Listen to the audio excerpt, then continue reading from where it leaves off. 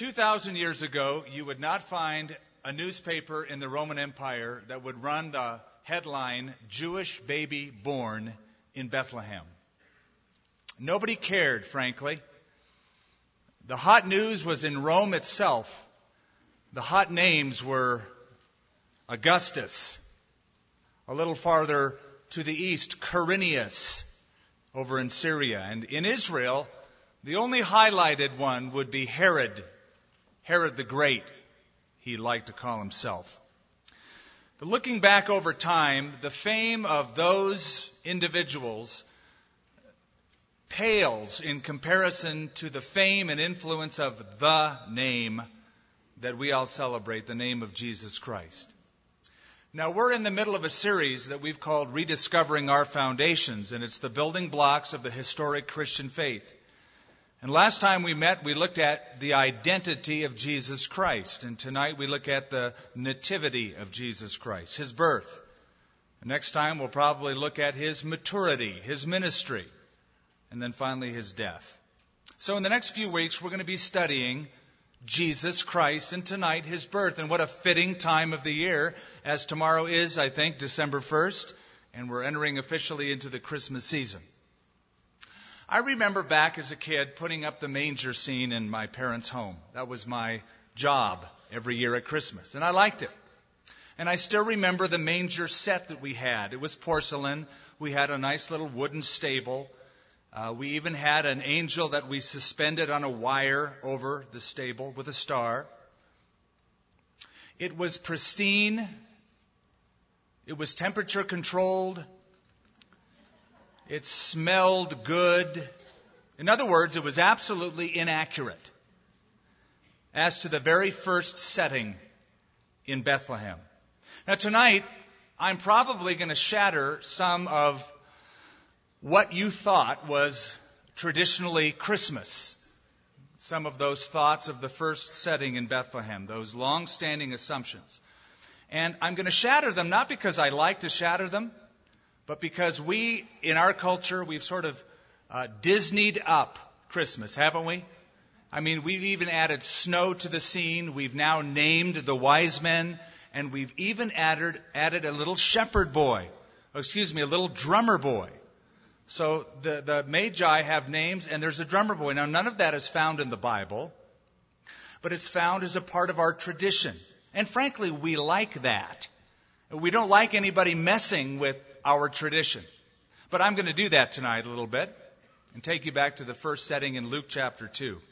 First of all, just a note as to when Jesus Christ was born.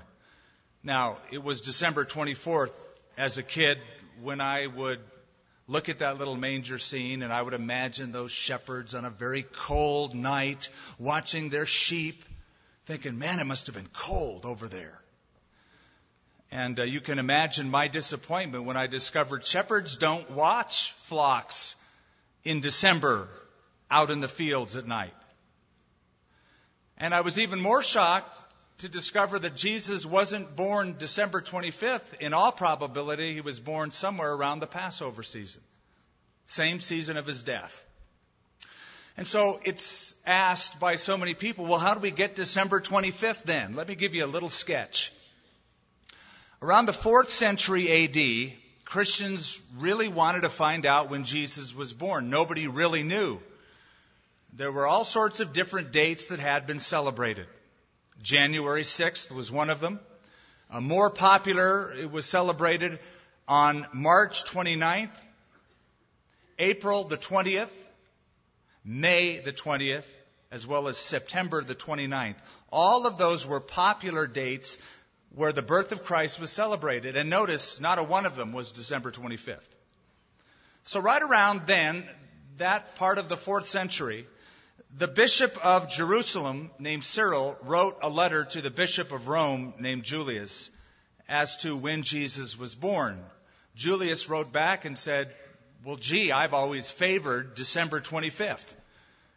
So 354 A.D., 2 years after the reign of Julius as Bishop of Rome, Iberius, the new Bishop of Rome, almost enforced it and said all of the followers of Christ must celebrate Christmas on December 25th. Now, tonight we want to look not at the date, because really that doesn't matter, really, does it? Do we really care if he was born December 25th? Isn't it more important that he was born, that he came, that he gave us life? But as to the manner of his birth, now I love the songs as much as you do. O little town of Bethlehem, how still we see thee lie. Or, O holy night. Truth be told, it would be more accurate to sing probably, O hectic night. O little town of Bethlehem, how feverishly busy we see thee lie. Because remember, there is a census in place and there is a mass movement of population. It is pandemonium in Bethlehem.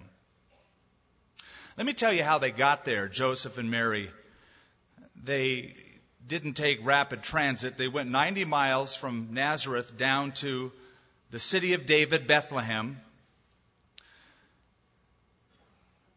Usually in those days, 20 miles a day was hoofing it. With the rough terrain of Nazareth and Judea, and carrying a woman who's pregnant, they were doing good if they could make 10 miles a day. So the journey from Nazareth down to Bethlehem would take anywhere from a week to 10 days. They would have to carry their own provisions. You can just see these donkeys loaded up probably with wineskins filled with water and cloth bags filled with bread. Their breakfast would consist of dried bread. Their lunch would consist of bread with oil and herbs, and their dinner the same. Then they get to Bethlehem, and they go to an inn. And don't picture an inn like we have today. It was no holiday, believe me. It was simply a barn with beds. But there wasn't even any room in that. And so Jesus was born in a manger. I'll describe that, but let's read the text in Luke chapter 2, shall we, together? And it came to pass in those days that a decree went out from Caesar Augustus that all the world should be registered. This census first took place while Quirinius was governing Syria. So all went to be registered, everyone to his own city. Joseph also went up from Galilee out of the city of Nazareth into Judea to the city of David, which is called Bethlehem, because he was of the house and the lineage of David, to be registered with Mary, his betrothed or engaged wife, who was with child.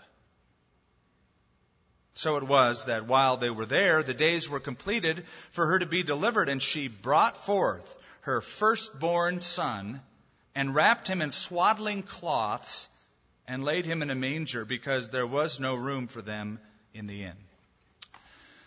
That's the story that we look at tonight. We're going to look at this, a little bit of Matthew 2, tiny little bit out of Isaiah chapter 9.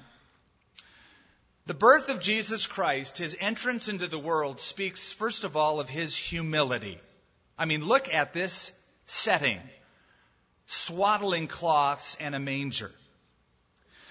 There is nothing in the scripture to support the tradition that Jesus was born in a wooden stable. I know all the nativity sets usually have that, but that's just isn't how they did things back then. They didn't build things out of wood for animals. Animals were kept in caves. Mangers were feeding troughs.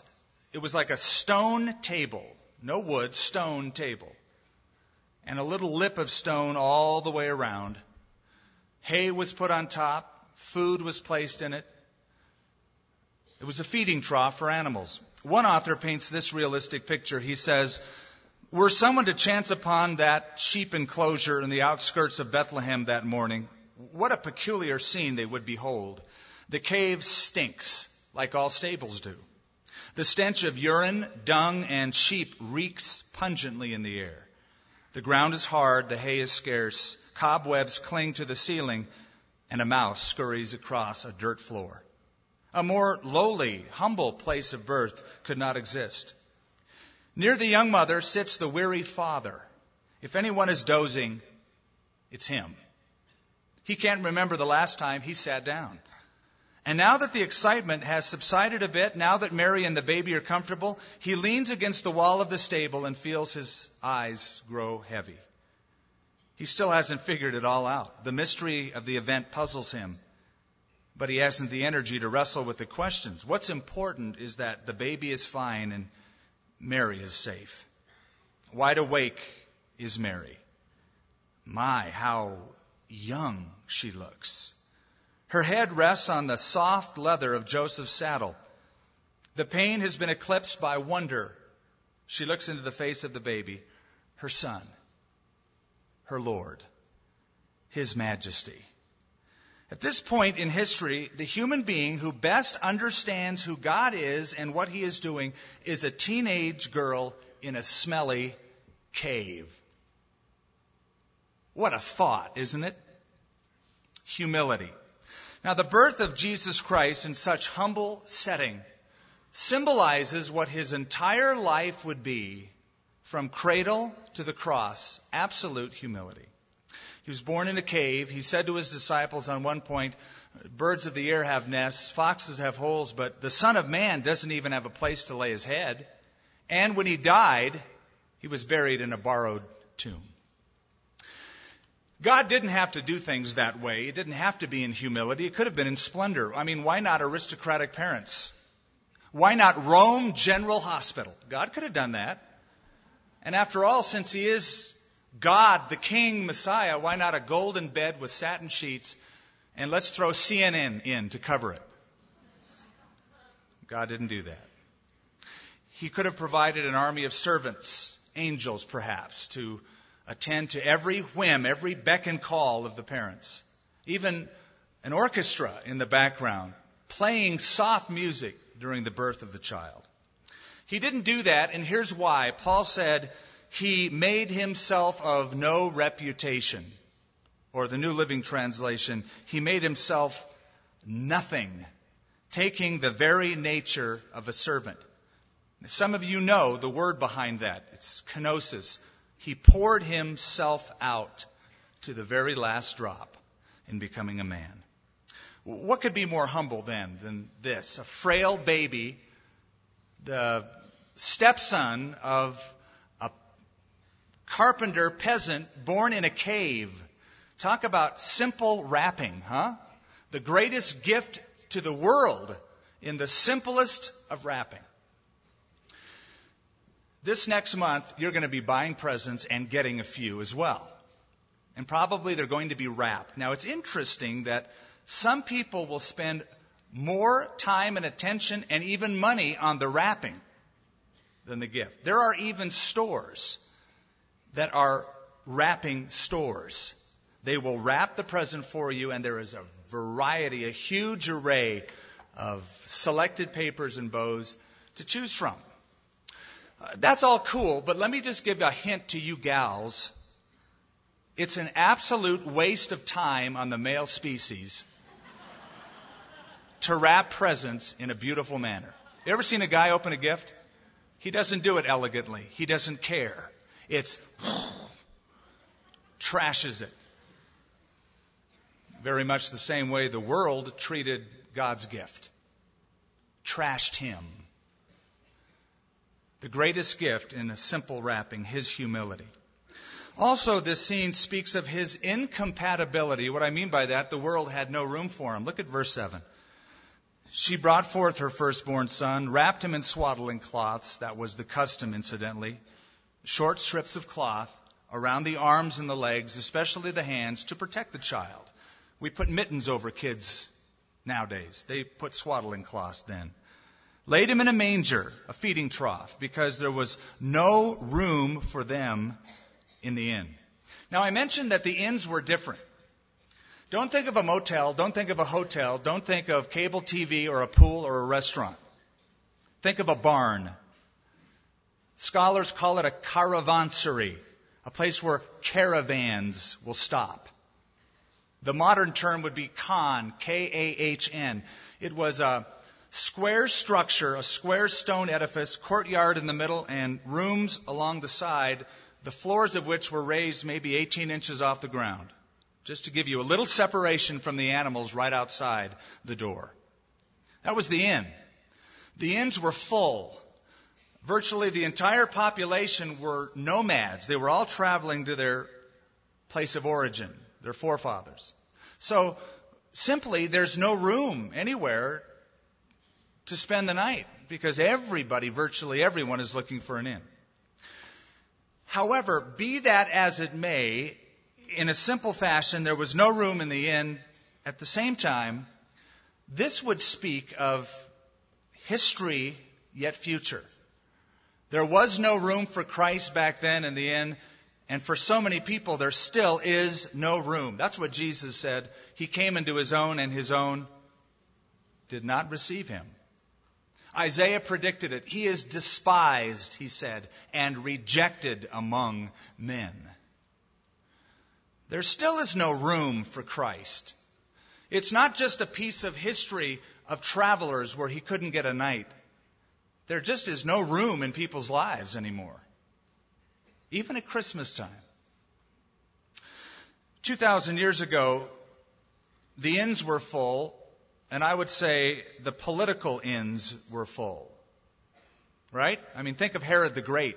Did Herod really care that the Messiah was born, the King of the Jews? Did he go, great? Oh, he pretended he did. He said, search him out. I want to worship him. Matthew chapter 2. But we know what he did. He was so power hungry. He was so intimidated, so threatened. By the way, here's why. Herod the Great was given authority by Rome, but he gave himself the title, Herod, the King of the Jews. So imagine what he thought when these Eastern guys come and say, where is the one who was born King of the Jews? We have seen his star, and we are here to worship him. Oh, really? And so a decree went out to kill all of the male children 2 years and younger in hopes of stamping out this intruder.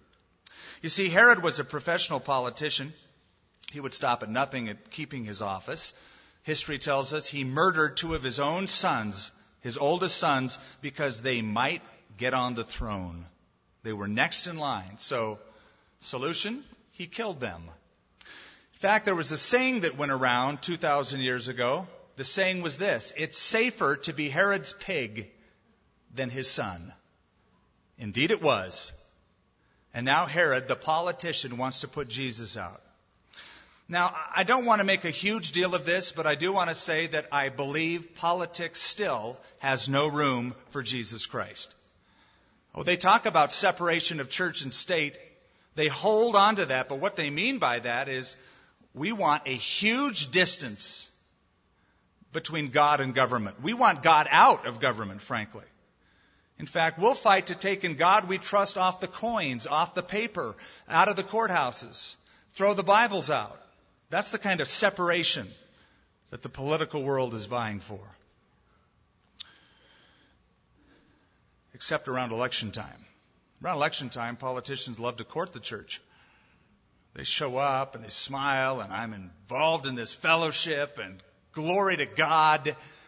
And then after the election, bye-bye. Back in 1984, 2 congressmen were disciplined by the House of Representatives for immoral behavior. One was a conservative, one was a liberal. The conservative was very anti-abortion on demand, anti-pornography. And he stood publicly and repented of what he had done, said it was wrong, even voted with his colleagues that he himself be censured.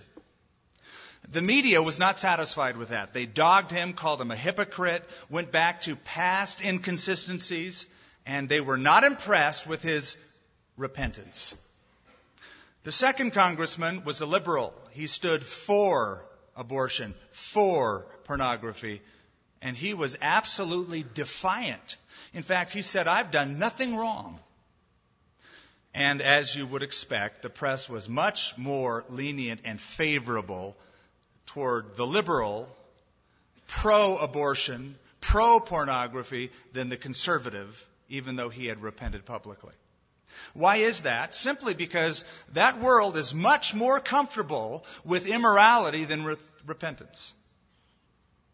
Politics has no room I'm not saying don't get involved, but I'm saying if you try, this is what you'll be up against, an unfavorable system. Not only was the political inn full 2,000 years ago, so was the religious inn. Let's think about that for a minute. Religion 2,000 years ago had no room for Christ. Here's how I know. Matthew chapter 2, and you might want to look at it later, Herod the Great has a meeting with the religious elite, the scribes and the chief priests. Because these wise guys, these wise men came from the east and said, where is the Messiah? So he had a little conference and he said, tell me about this Messiah. Where is he to be born? And what's interesting is that these chief priests cited chapter and verse. They immediately said, in Bethlehem of Judea, for it is written in the prophet. And they quoted Micah chapter 5, verse 2. But you, Bethlehem, though you be small among the thousands of Judah, yet out of you shall come forth the one who is to be the ruler of Israel.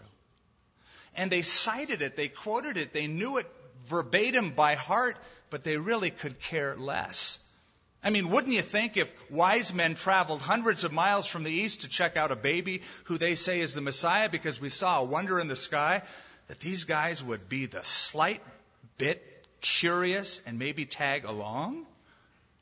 But it was almost like, oh yeah, Bethlehem, that's what the Bible says. They could care less.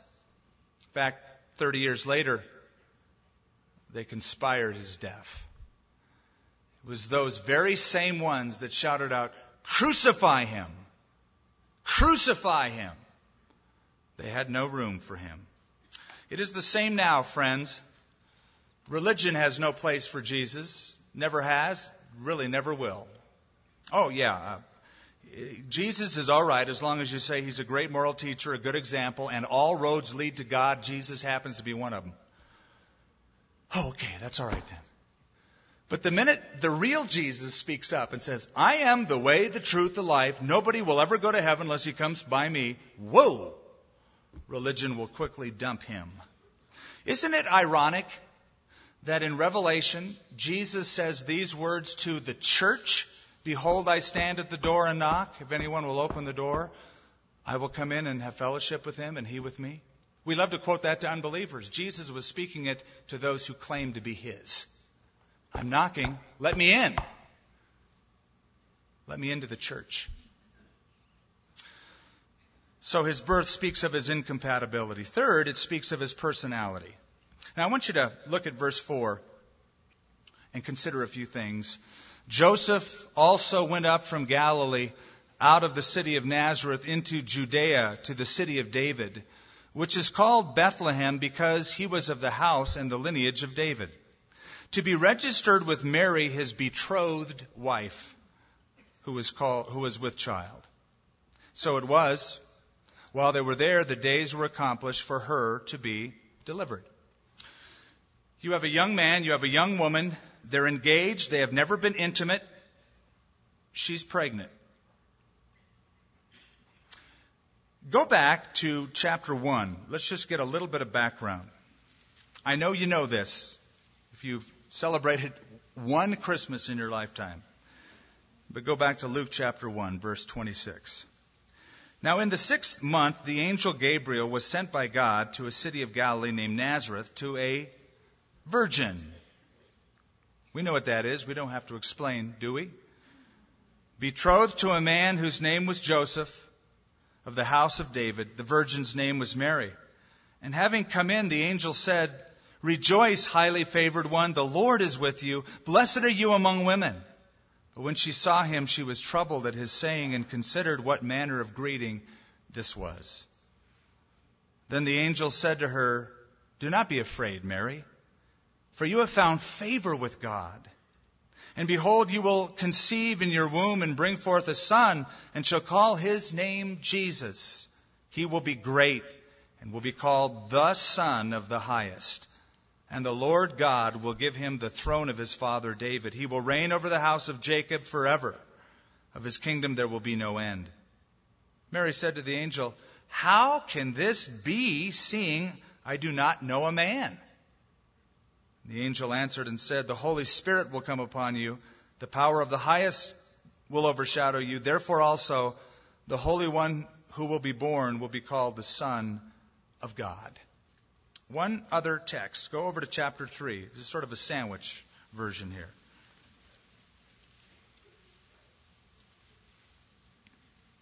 Verse 23. Now Jesus himself began his ministry at about 30 years of age, being, notice, as was supposed, the son of Joseph. All of these verses speak plainly to one thing, a unique personality. He was virgin born. Jesus Christ was the only baby ever born without a human father, conceived by the Holy Spirit. It is Isaiah the prophet that combines the two when he predicts in chapter 9, for unto us a child is born, unto us a son is given. Those aren't there just for poetic reasons. Child is born, son is given. They mean something. One speaks of his humanity, the other speaks of his deity. Combined, they speak of his unique personality, fully God, fully man. Unto us a child is born. This is Bethlehem. Jesus was born like any other baby was born. Now, I've heard stories that when Mary was in labor, she didn't feel any pain. And all sorts of fanciful stories. Jesus was born like any other human would be born into this world. A child was born. The evangelical church traditionally, and to its credit, has defended the deity of Christ, that he is God. We've done a good job of it. What a lot of us fail to recognize is the first heresy in the church was not a denial of the deity of Christ. It was a denial of the humanity of Christ. Did you know that? They called it Gnosticism. And the Gnostics believed that Jesus Christ didn't have a human physical body, that when he walked on the sand, he didn't leave footprints, and all sorts of fanciful stories. Never forget that God became human. Jesus was absolutely, fully a human being. The Word became flesh and dwelt among us. John Wieberg had the boldness to write it this way.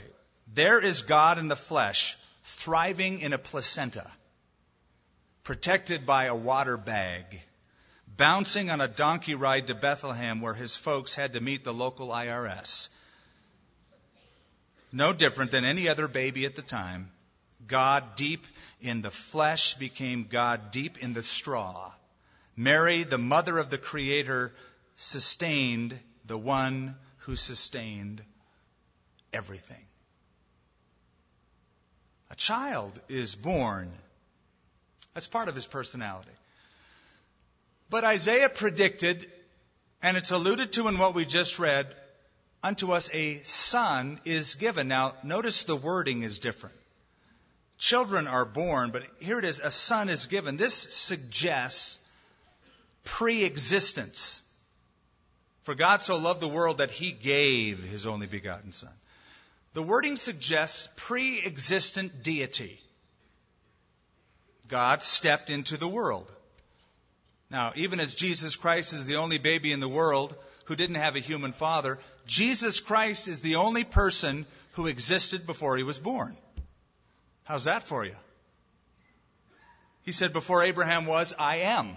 He didn't become God after a period of time on earth. He didn't awake one day when he was 30 years old and go, oh, I'm God now. He was God pre-Bethlehem, pre-Mary. This is the incarnation, God becoming flesh. If you want the theological term, he is theanthropos, or the theanthropic personality. I know it sounds erudite, but it's simple. Theos, God. Anthropos, man. God and man in one package. You're going, huh? That's what Paul said, but in a little bit better terminology. He said, great is the mystery of godliness, God manifest in the flesh. That's a wonderful, biblical, poetic way of going, huh? It's a mystery. Think of this. The one who created all the food supplies on the earth and fed people who were hungry was himself hungry. He was weary, and yet he is our rest. He paid taxes, and yet he is the King of kings. He prayed, and yet he hears all of our prayers. He weeps, and yet he dries our tears. He was sold for 30 pieces of silver, but he redeemed the world.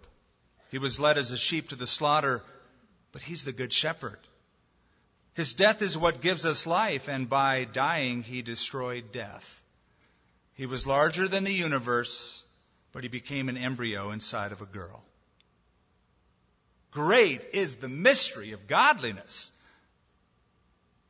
Now, why did he do that? Why this unique personality? Why the bother? Why the trouble? And this is important because people go, well, is the virgin birth really important? It's crucial for this reason. As a man, Jesus was the perfect representative of humanity. He was one. He experienced physical human death. Perfect representative. But as God, he was perfectly sinless. Therefore, he is the perfect sacrifice for sins. Thus, in his death, he could take a hold of God the Father, take a hold of humanity, who were at this point not reconciled to each other, and being the God-man, bring them together and say, you can meet. You can have fellowship. That's his ministry. Fourth and finally, his birth shows us his accessibility. His accessibility. Listen, there's nothing intimidating about a feeding trough. Right? Anybody can come and not feel intimidated by that. A manger doesn't speak of wealth and status and pomp and fame, does it? A cave, a feeding trough. Even the poorest of the poor could come and feel comfortable. The rich would have more problem. They'd have to get humbler quicker. The poor would have no problem. You might have trouble getting into the White House or Buckingham Palace, or have to show your ID to get in the health club, for that matter. But not a manger. Not a cave with a little baby. Absolute accessibility. The shepherds did. Beginning in verse 8, there were in the same country shepherds living out in the field, keeping watch over their flocks by night. You know the story. I'm not going to even read it to you. Go down to verse 16. And they came with haste and found Mary and Joseph the babe lying in the manger. No intimidation, absolute accessibility. Even shepherds who were despised by the elite came walking in. Sometime later, the Magi came. These were the kings. So you have from the lowest to the highest strata of society, all able to gain access. Now, what happened at his birth continued through his life, didn't it? Jesus was accessible to people. He was. In fact, he got mad at the disciples who tried to protect him. When the moms and dads brought their little kids for Jesus to bless him, and the disciples said, "Don't trouble the master." Jesus got ticked. "Allow the children to come unto me," he said. This is the kingdom of God. The time when he was on the way to heal Jairus' daughter, who was deathly ill, and they needed to get there quickly, there was a woman in the crowd who had a disease for 12 years, a flow of blood. There wasn't a doctor in Galilee who could fix her. And she touched Jesus, and Jesus stopped and said, "Hey, who touched me?" The disciples were thinking, who didn't touch you? You're in a crowd, man. Everybody touched you. Jesus said, "No, I perceive power has gone out of me." And there was that woman right there. And I'm sure Jairus is going, "Can we go now? It's my daughter who's dying." But Jesus stopped, spent time, and had an open access in his personality for this sick woman, and then went on his way. Finally, at the cross, his death on the cross is what gained us access, isn't it? So that even though if you weren't there 2,000 years ago to hang out with Jesus one-on-one, face-to-face, because he's the God-man who on the cross died for the sins of the whole world, anyone who is willing can come and gain access because of his death. That's the gospel. Hebrews 10 elucidates on that. And so, dear friends, we can boldly enter heaven's most holy place because of the blood of Jesus. This is the new life-giving way that Christ has opened up for us through the sacred curtain by means of his death. And since we have a great high priest who rules over God's people, let us go right into the presence of God with true hearts, fully trusting him. From birth to death, Jesus showed accessibility, and the ultimate unveiling was the cross, where the veil was torn, and Jesus said, "Come on in." So that was his life. He was born among common animals. He died among common criminals. He demonstrated humility, came in a simple wrapping, not satin sheets, in Rome General Hospital. His birth showed incompatibility. People just don't have time, just don't have room. They got their own agenda. His birth shows his divine and human personality, God and human flesh. And finally, accessibility. Anyone can come. Anybody can be accepted. The question is, will you? Will you receive the gift, humble as it might look in a manger, awesome as it truly is in reality? Will you receive God's gift through his Son in salvation? I'll tell you what, this Christmas season, millions of Americans won't. They'll celebrate it, they'll give and receive, and they'll bypass the real gift. Will you make room for him in your life? Will you come to the manger, to the cross? I'm going to ask you this in closing, and just answer it honestly in your own heart. Was there a time in your personal life that you can remember asking Jesus to occupy your heart like he occupied that manger? I want you to come into my heart, my life, and stay there, occupy it, live there. Is there a time you have personally, honestly done that? I'm not asking have you gone to church, prayed a few prayers, wept some tears, and even bought a book that you're supposed to carry when you come to church. Have you made room for him? And is he occupying your life tonight? Ask anybody who's authentically done that, and you'll find a common denominator. They all have an unusual peace about them. An unusual, and some think weird, smile. Let me give you a little trivia. You've heard the term Bedlam, which means confusion. You know that it actually comes from the word Bethlehem? It's a corruption of the term. It came from the 1500s. Here's the story. There was a hospital for the insane in London, England, called St. Mary's of Bethlehem. In the 1500s, you could buy a ticket to come into the insane asylum and heckle the inmates. It became one of London's favorite pastimes. St. Mary's of Bethlehem, over time, was shortened to just Bethlehem. Let's go to Bethlehem tonight. Got nothing to do. And that got further shortened and corrupted to Bedlam. You know, you can hear a Brit saying it. Let's go to Bethlehem. All right, go on. So the term in our language came to mean utter confusion, pandemonium, noise. Let me ask you something. Is your life a Bethlehem where Christ lives, or a Bedlam of confusion? We're right at the beginning of the Christmas season. I pray that this will be a bit different. Don't get sucked into the vortex. It's pretty powerful, isn't it? It starts the day after Thanksgiving. The sales, whoosh, you feel like you're being flushed.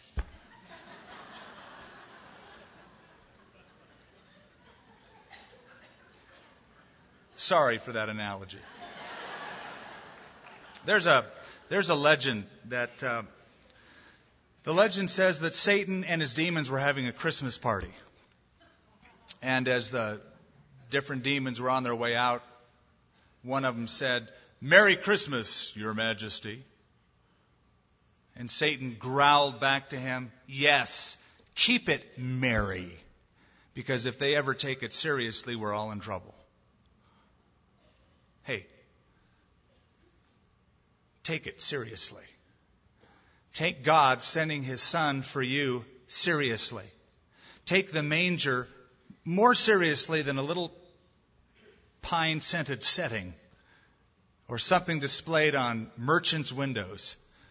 Take it as God's ultimate gift for you, for your sins and my sins. Make room. Do it now. Heavenly Father, what we read is a story that happens so often. In unannounced humility, you come to a life and you knock. But the values of heaven are incompatible with the values of earth.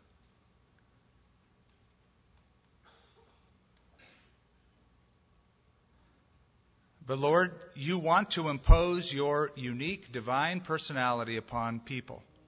But you won't do it without an invitation.